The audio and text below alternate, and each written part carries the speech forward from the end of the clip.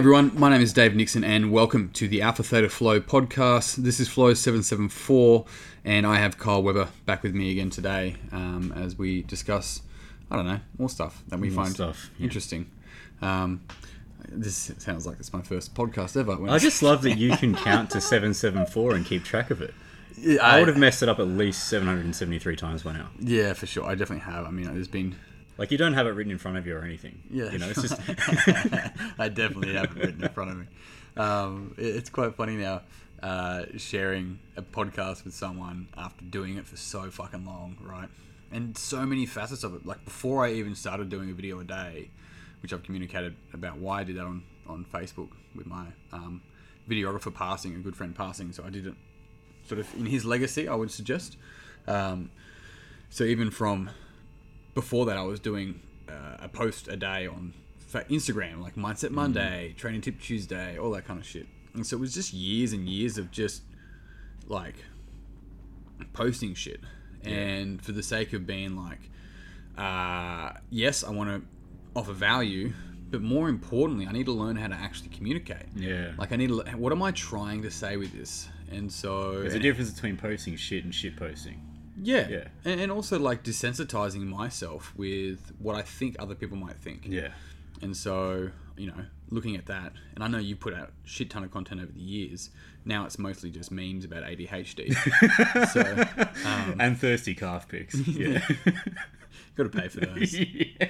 The ADHD memes, they're free. You got to subscribe, but that's it. Yeah. It's like an email list.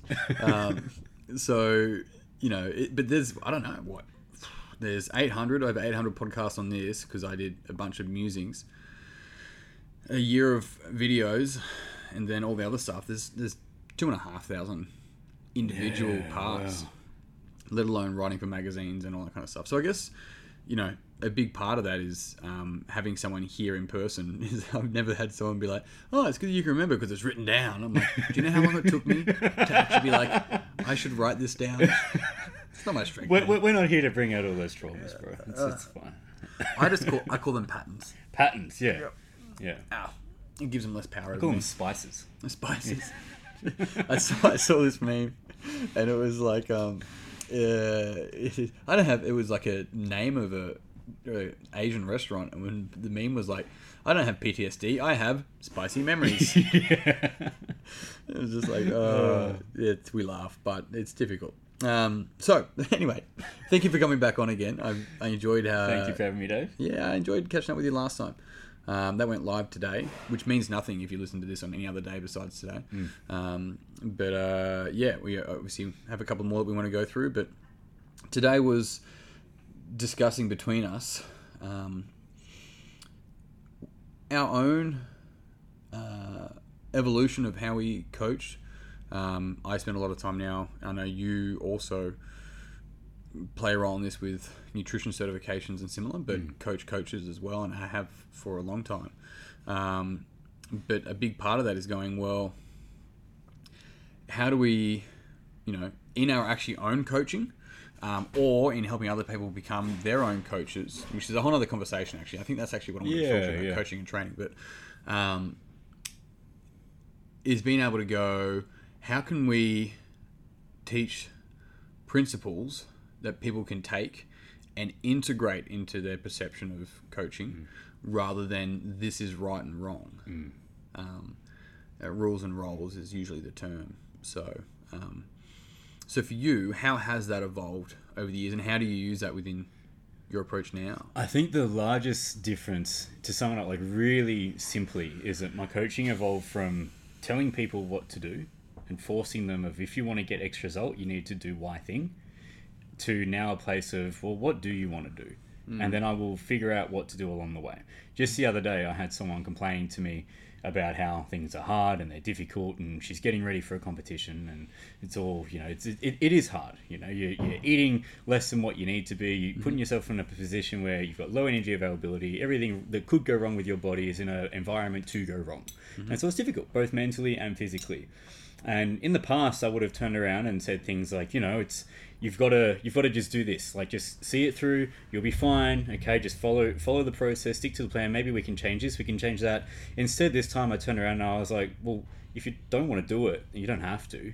So you just answer the question for me. Do you want to do it or not? It's up to you. And you have a choice, and each of those choices has consequences, and you have to accept what those consequences are. I can tell you what they could be, but at the end of the day, it's up to you. And my coaching now has evolved into very much that. It's a case of, well, I'm not here to tell you what it is that you need to do. I'm here to listen, and I can play a bit of a sounding board for you, but for the most part, you're going to tell you what you need to do. And my job is to just help you get there with the tools that I've got, if I can. But you need to come up with your own decisions, and I can help you to get that out of yourself if needed. I think as well, again, back when I started, I was very focused on, well, how can I help people to get the result that they want?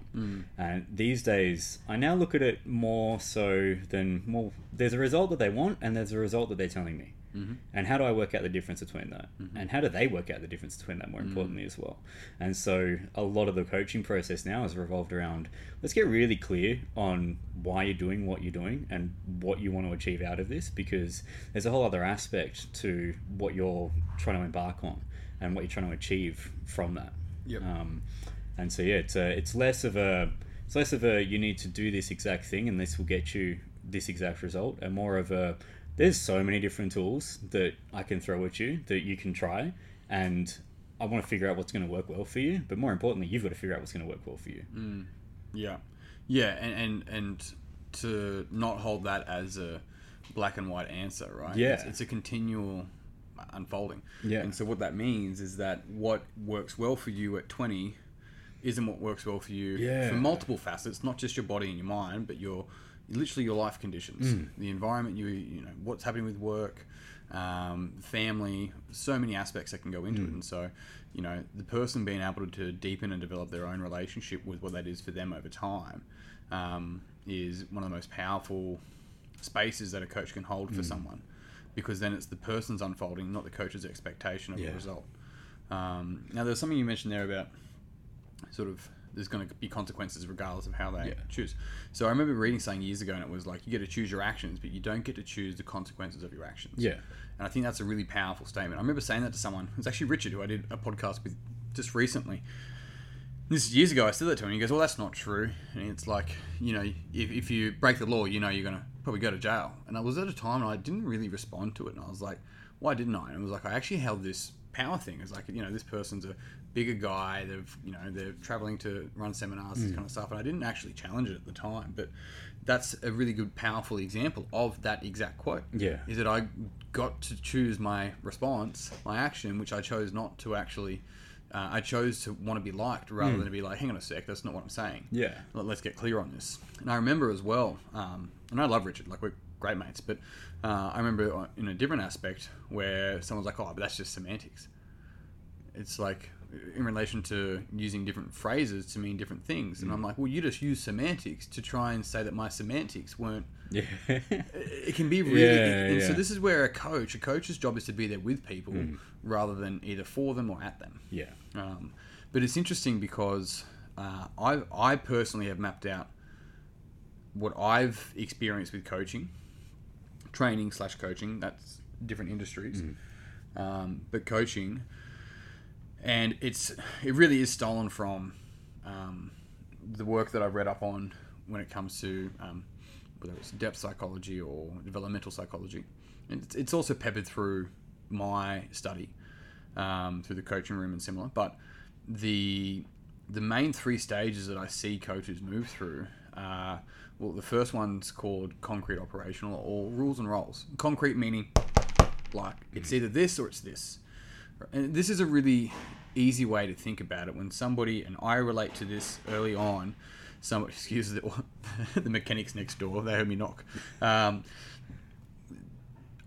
Early on, someone would say, you know, what's the correct way to deadlift? And I'm like, shins vertical, get tension on your hamstrings, you know, squeeze your core or push your belly button or whatever it might be, suck your belly button, whatever it was, certain rules, and then that's the right way to deadlift. So it's concrete. This is it. And sometimes the people will lean just hard on science for this as well. Now, that doesn't mean that that's wrong either. I think later on it's integrated differently. So this is actually what's known as a holarchy. So it's sort of like you develop through these stages, but you include the earlier stages. So we still need to know, if I go, can you show me a squat? And the person shows me a really fucking shit squat. It's not wrong. It's just really inefficient. Yeah. And so, but if I said, can you show me a squat? And they do a push-up, I'm like, well, I need to know the rules and roles to go, well, that's not a squat. Yeah. They go, well, it's an arm squat. It's like, sure. but that's not what we're doing here, right? So, in that circumstance, it's a really important stage, and we can't transcend past that unless we go through that. The second stage is called formal operation. And what this is really it's flexibility. And so an example, once again, is like, what's the right way to deadlift? And it's like, well, it depends. It's a common answer from someone at that stage. You go, well, it depends. And it's like, well, it depends on what? Well, it depends on your training age. It depends on your lever length. It depends on, injuries. It depends on goals. So it depends on the best way to deadlift. And so that flexibility allows coaches and trainers to be able to take that lens, that perception across the board with things. So it's like, what's the best training for weight loss? It's like, well, fuck, it depends. We know it depends. You go, well, science says this. It's like, yeah, but I'm not looking at necessarily at science. I'm looking at a person, and I'm talking to them based upon all their life conditions. So I need to take that on board, but still meet the person where they're at. And then the later stage is called vision logic, which at this point, the question, this is like futuristic in nature, but also being able to apply a presencing to the current situation as well. And so what that really means for this is the person goes, what's the best way to deadlift? What's the right way to deadlift? And the coach goes, why do you want to deadlift? And it's not to be like trying to be Socrates. It's going... What is the meaning of the deadlift? Yeah. To deadlift or not? Is it really a deadlift if you're alive? So it's not... If I deadlift in the woods and there's no one here to hear it, did I really deadlift? Yes, if there's Instagram. So it's not so much that. It's going, what's it on behalf of the person? And then goes, well, I want to get stronger. It's like, great. So what does stronger look like for you? Like, how will you know you're stronger? And they go, oh, then, if I deadlift and I get stronger, it means the numbers will go up. It's like, great. What will that give you that you don't already have? It's like, I guess it just means I get to... I really want to play with my kids more. And it's like, great. So at the end of the day, it's not saying you shouldn't deadlift. It's going, what is the cognitive, equation that this person has created in their mind? If I lose weight, then I'll be happy, right? Or if I deadlift, then I'll if I get stronger on a bar, then I'm going to be able to play with my kids more. I can deadlift my kids. Yeah. A live lift my kids. So, but it's the kind of thing there where it's actually, they're the stage that I've seen people grow through from a coach, but you can't start with the first one. No, definitely not. I find that second one is quite interesting because in that flexibility stage, and I've noticed this with myself as well as with other people, when you're in that stage of kind of questioning of, well, should we? I don't know. Okay, well, you could deadlift, or we could do it this way, we could do it that way. Who knows? There's this kind of disconnect between the ability to make that conscious decision of like, okay, well, we could not, we could do this way, we could do that way, but what way is right? And I find that you'll still get stuck in that process sometimes.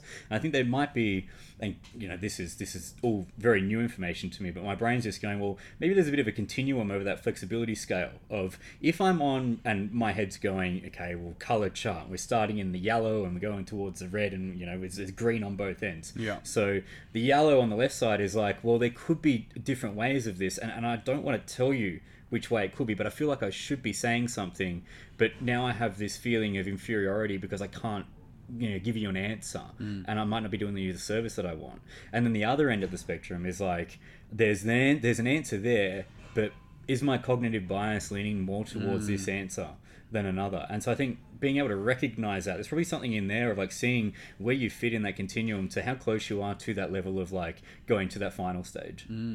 Yeah, so the terminology is like emerging and late stage, and so it's more like waves. Yeah, right. And so from a developmental psychology component, especially with Wilber's work, Ken Wilber, which I've talked about heaps, there's lines of intelligence, there's levels, there's stages, and then there's waves. And so waves are basically, we will fluctuate throughout any given day. We have a bandwidth, so to speak, and over years, that's what it means. You see that as like a wave, and that's actually when people talk about success not being a straight line, or it's not,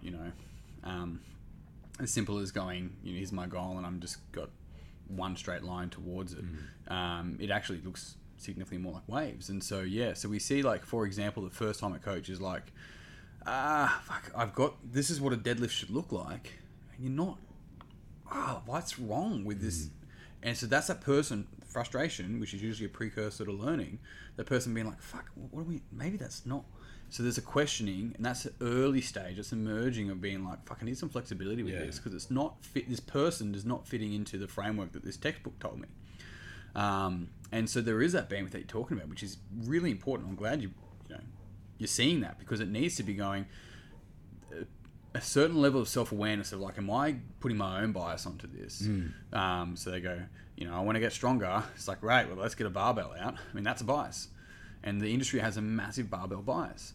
And so it doesn't mean we shouldn't use it as a tool, but it's the question of how often we may use it compared to something else.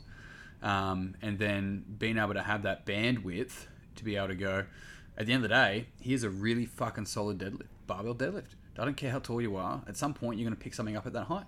Yeah. So let's make sure you're comfortable getting into positions to be able to do so, rather than being so anti. We like, don't touch a barbell. That's ridiculous. You don't never touch a barbell outside of here. So you never touch it. It's just like, well, that's not. There's a massive disregard for your client's ability to adapt to an external stimulus, and I think that's also dangerous as well. So, there needs to be that continuum of grey in the approach, or yellows. I like the colours better. Yeah.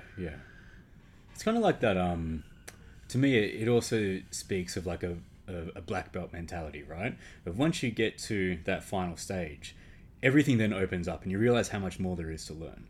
But in the early stages, you're going, well, I'm overwhelmed with all the information. I need to just pull myself in a line a little bit and know where I stand in the hierarchy of things. Okay, my blues are the next step up.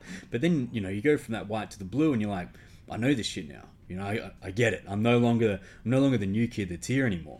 And then you've got this kind of area in between of all the other colors that you can sit in, and each level kind of dictates how you feel about yourself, how you feel about your abilities, what you learn, what you can take away. But it's still not quite at that last point yet where you can look back and go, oh, cool, now I understand from all these different levels what I've learned, how I can apply those things. And now, because I've got that knowledge, it's like the whole knowledge, intelligence, wisdom thing as well, right? So now I get that. I can go into a space of understanding that it's how we apply that and what that means, and in what situations can we learn from that we can apply things in different ways, knowing the basics of things. That's so. My words for these three stages is student, scholar, sage. Yeah. So knowledge, intelligence, wisdom, right? And so that's where we bounce off each other so well, don't we? Yeah. Funny, you're like my thesaurus. Got him. I can't believe you called me a dinosaur. It's a thesiosaur. And the reason why that also is because this is a holarchy, and what that means is that you the terminology is you transcend and include and that's what happens when you go from a white to a blue belt. You don't forget in the white belt that's a necessary stage, and so the reason why I was student, scholar, sage is that you're always the student. You're never not the student. And so, and if anything, the student is more empowering. So with Alpha Theta, the other brand, the other business that I have that runs the retreats and all of the coach training and mind body training, the tagline for that is the wider the base, the higher the peak. And that's what we're really looking at with this. The more that you're a student, the further reach you have. Yeah. And then the further reach down you can do to help the student you once were in many other people. Yeah. So that's exactly what it is. And it's a really good way to look at it from the belt perspective, which reminded me of I don't know of the chess player's name. Tim Ferriss interviewed him for one of his books, Tools of Titan, Tribe of Mentors. Is it the guy that trained his kids? Oh, maybe. He had these daughters that he made like world champion chess players by the time they were like 8. I'm not too sure. I don't think it was that guy. I think this guy was his own chess prodigy. Yeah, okay. And the story goes, he was fighting, probably, for his life. No, he was in competition playing. He's a grandmaster, right? And he did a rookie move and lost the game, and there was a grandmaster watching. And so you have to beat a grandmaster in order to beat one, right? You have to beat one before you become a grandmaster of chess. And one of the guys that was watching gave the feedback to him afterward. He's like, mate, like, you have to be a grandmaster before you're a grandmaster. Like, you have to be it before you can't be like, here's your black belt, now become it. Yeah. You're a black belt. You embody that, not because like I'm a black belt, because I'm a fucking student forever, right? And I'm willing to continue to give back as I learn and beyond.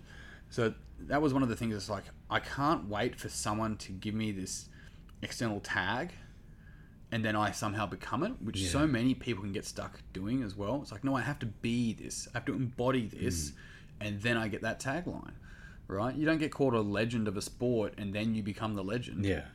And so it was a really important shift with this. It's like, for coaches or maybe people in their career looking forward as well, where do you see yourself in 10 years?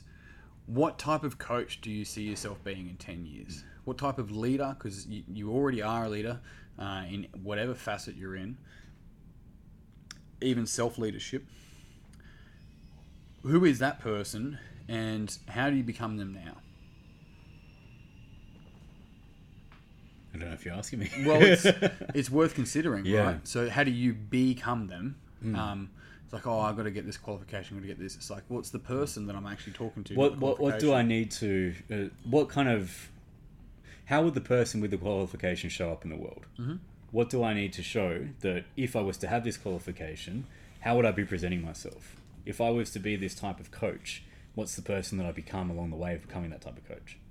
And once you have that idea of who it is that you want to be or what you want to achieve, looking at what needs to happen in terms of like objective kind of gains isn't really going to help all that much. It's more going, you know, like what would a person in this environment need to show up as to be this way? Yep. If I want to study medicine and I want to be a doctor, what kind of things would I need to be like? You know, what are doctors like? I would need to be quite pedantic with my study, and I need to be quite organized with my schedule. It's not saying that all doctors are like that. It's saying for me to make that happen, that's how I would need to be. It's how I'd want to see myself.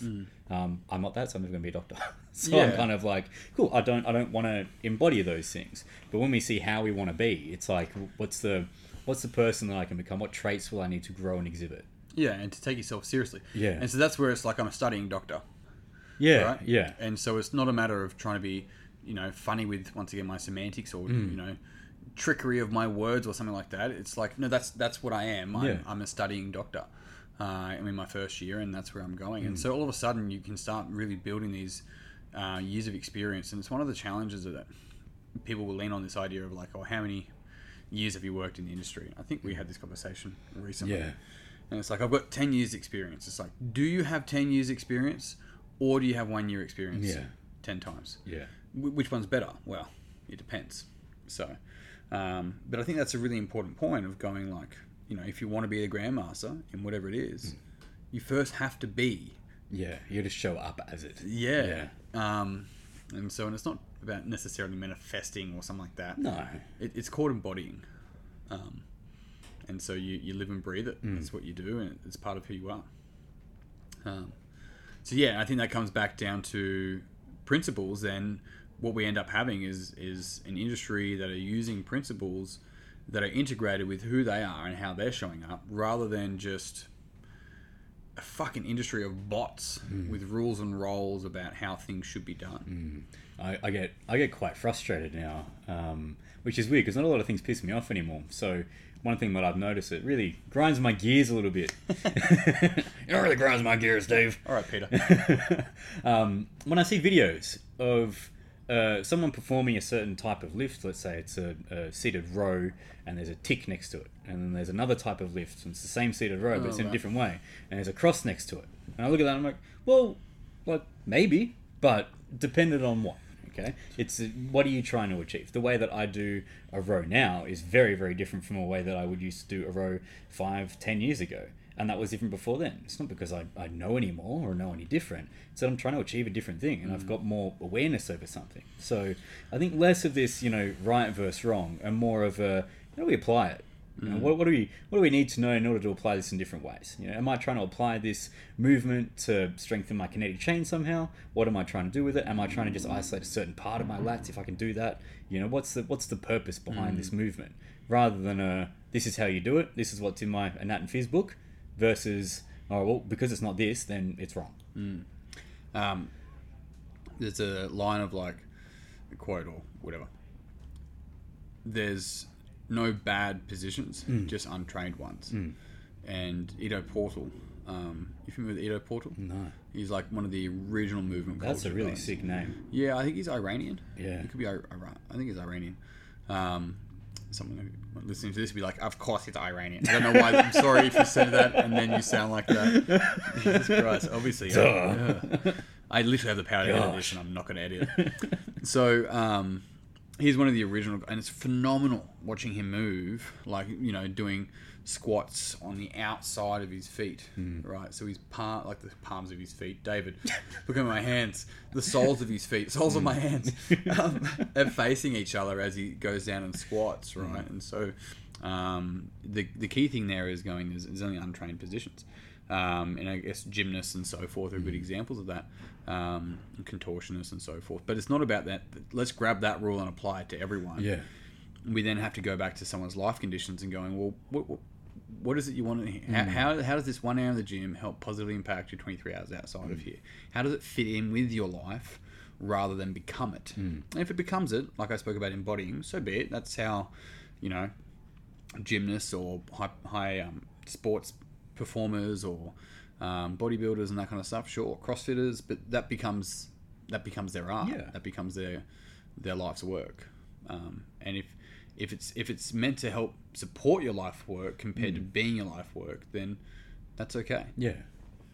Then in that case, it's learning to fucking be in your body and learning how to use your body like you were just talking about, rather than simply going, even though the anatomy book's great and it's important, obviously, but all advancements are done outside of the rules. If all we do is exist within the rules, then nothing gets advanced. I think you brought up a good point there with like when athletes get to that level and they embody it. And I think I see a lot these days of people getting to that position, and there's a lot of information out that will talk now about how that can be detrimental. It's too obsessive. And my argument to that would be, well, again, on what if it's helping somebody? And I'm saying this for anyone that could be listening that has this kind of mentality of, I want to be the best in something that I'm doing, and how do I get myself into that level without this feeling of like, oh, is that too cocky, is that too arrogant, should I really be doing this? I don't want to feel my Australian tall poppy self with doing this. How do I embody that without feeling bad about it? Well, you can. It's okay, so long as it's being of benefit for you. And sure, I've gotten to the point where with any sport that I've done, to achieve at a decent level, I've had to be obsessed with it. And when I'm in it, I love it because it makes me feel great. Having that level of obsession, if someone wants to tell me, oh, it's bad because you're obsessed, why? Like I'm feeling very fulfilled with it, and I can balance the other things in my life with it, but I enjoy being that level of hyperfixated on something. If it starts taking away from areas of your life, absolutely, it's probably something that you can look at, unless it's a conscious choice of going, I'm obsessed with this thing that I'm doing. I'm really embodying the character that I'm going to become and that I am becoming, that I already am, that I can see myself, picking up all these traits. And I'm choosing to maybe push this, and this aside for a little bit because it's my conscious choice. I'm doing it for a reason. I think that there's probably a lot of people that would kind of get to a point where they're wanting to embody it, but there's hesitation because they're worried about, when we could maybe talk about this today or another time, we're worried about that balance, and then worried about, well, if I do this, then like it's so different to who I am. And it's like, well, that's the point. Like, what you're trying to embody needs to be different from how you are already, because you're not going to, as you said, like you're not going to grow otherwise. No, parts in order to move forward, parts of you have to die off. That's and usually there's literally a grief in it. Yeah. We can talk about that another time, because there's probably a lot of people listening to this, and I have been, and probably am, really, if I'm honest, one of these people as well, where I look ahead, I'm like, fuck, what is it that I really want to do with where I'm at right now? Yeah. And I'm like, in order to do that, there's a part of me that has to die off. Yeah. Part of me that I have to close that chapter and move forward. And commonly people think about that being like, I have owned my gym for 11.5 years. I'm like, oh, is that the chapter he's going to close? It's like, no, the gym's an extension of me. I'm talking about a personal identity, or I'm talking about a belief structure that's probably keeping me underperforming in certain areas and stuff like that. They're the parts, and I'll finish on this. Do you want to talk about that today? I've got a lot I can talk about on that. Or do you want to save that for another Let's time? save it, yeah. We'll finish, because it's been half an hour Yeah, already. yeah. But let's mark that down. So Oscar Achizo, Achizo sounds so much more cheddar. Yeah, it does. He was one of the forefathers of the Enneagram, really. Is he Swiss? He's Come on, get the pun. fuck. No, he's not. I don't know. No, I got it though. Yeah, good. Yeah, I just wanted the acknowledgement. I was trying to think of something else Yeah. though. I'm like, is he? What's another Brie. one? No, I think he's from Jarlsberg. Oh, No. he might be Old English. Yeah, Old English. That's from just Orange from Subway. Orange and fits well on my sub. Oh man. So he's been quoted saying, "Suffering is the last thing people let go of." And more often than not, it's worth looking at ourselves and being like, "Fuck, what am I holding on to that's not serving me? That actually it's tied to my identity. It might be that's holding us back." But yes, let's write that down. Let's talk about that next time. Yeah. Cool. Yeah, I think it's good. Kyle, thank you again. It's my pleasure, Dave. Thanks so much for having me. Hope we've gone over some good topics tonight, and I hope that everything that we've spoken about can be something that anyone's an aspiring coach or is getting to a certain level can benefit from, and can just trigger a couple of thoughts and to think about what you're doing with your own coaching career and where it's heading. Yeah, and this is obviously our focus was coaching, but this is the people space. It's regardless of it permeates industries rather than simply just whether you're training or coaching someone. So that's great, guys. If you enjoyed the episode, then please like, subscribe, and share it with a friend. You can grab a copy of my book, Minding Yourself, online or in stores. If you're interested in learning more about I don't run the inner game in the coaching circle anymore. I've still got it written down. You can still learn about it. Well, you can learn about it, but I've actually got my own group called the Roundtable that I run personally with that now. So anyway, you can see that at alphathetaflow.com. If you want to find out more about Kyle and what he does, you can find him at The Physique Coach AU on Instagram. Delightful. But that's it from me. Thanks, Dave. Pleasure. Big love. Peace and pizza. We'll see you soon.